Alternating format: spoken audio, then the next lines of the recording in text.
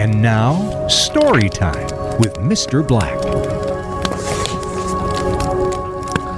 I heard this story secondhand from another person. The gentleman said, I was at the corner grocery store buying some early potatoes. I noticed a small boy, delicate of bone and feature, ragged but clean, hungrily apprising a basket of freshly picked green peas. I paid for my potatoes, but was also drawn to the display of fresh green peas. I'm a pushover for cream peas and new potatoes.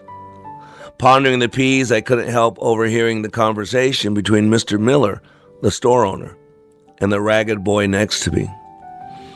Hello, Barry. How are you today? Hello, Mr. Miller. Fine, thank you. Just admiring them peas. They sure look good. They are good, Barry. How's your ma? Fine. Getting stronger all the time. Good. Anything I could help you with, Barry? No, sir. Just admiring them peas.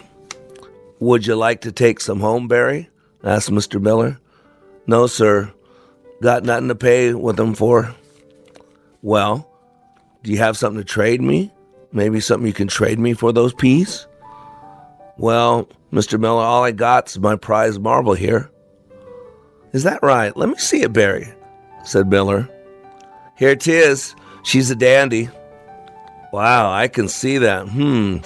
Only thing is, this one is blue, and I sort of go for red, Barry. Do you have a red one like this at home? The store owner asked.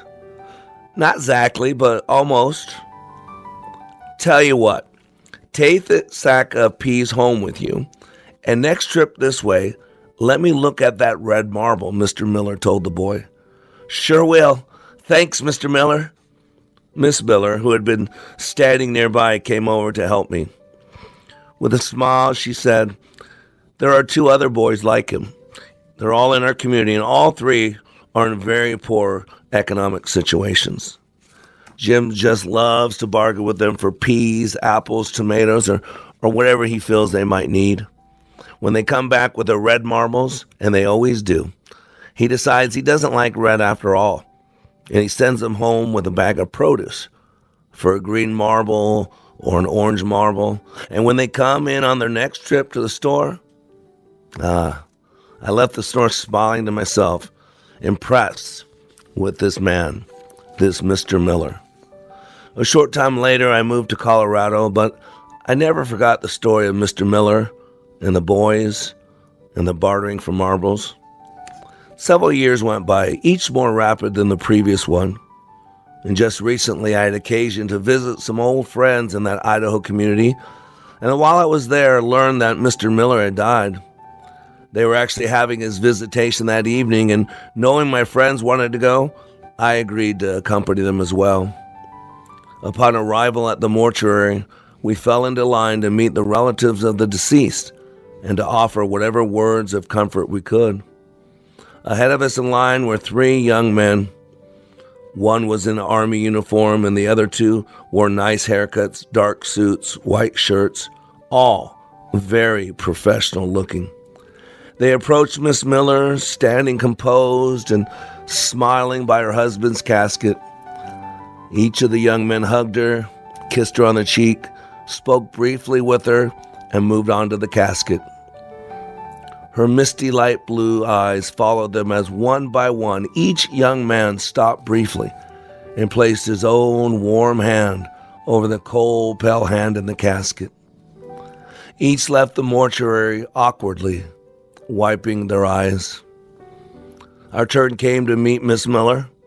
I told her who I was, and I reminded her the story from those many years ago and what she had told me about her husband's bartering for marbles. With her eyes glistening, she took my hand and led me to the casket. Those young men who just left, they were the boys I was telling you about. They just told me how they appreciated the things Jim traded them.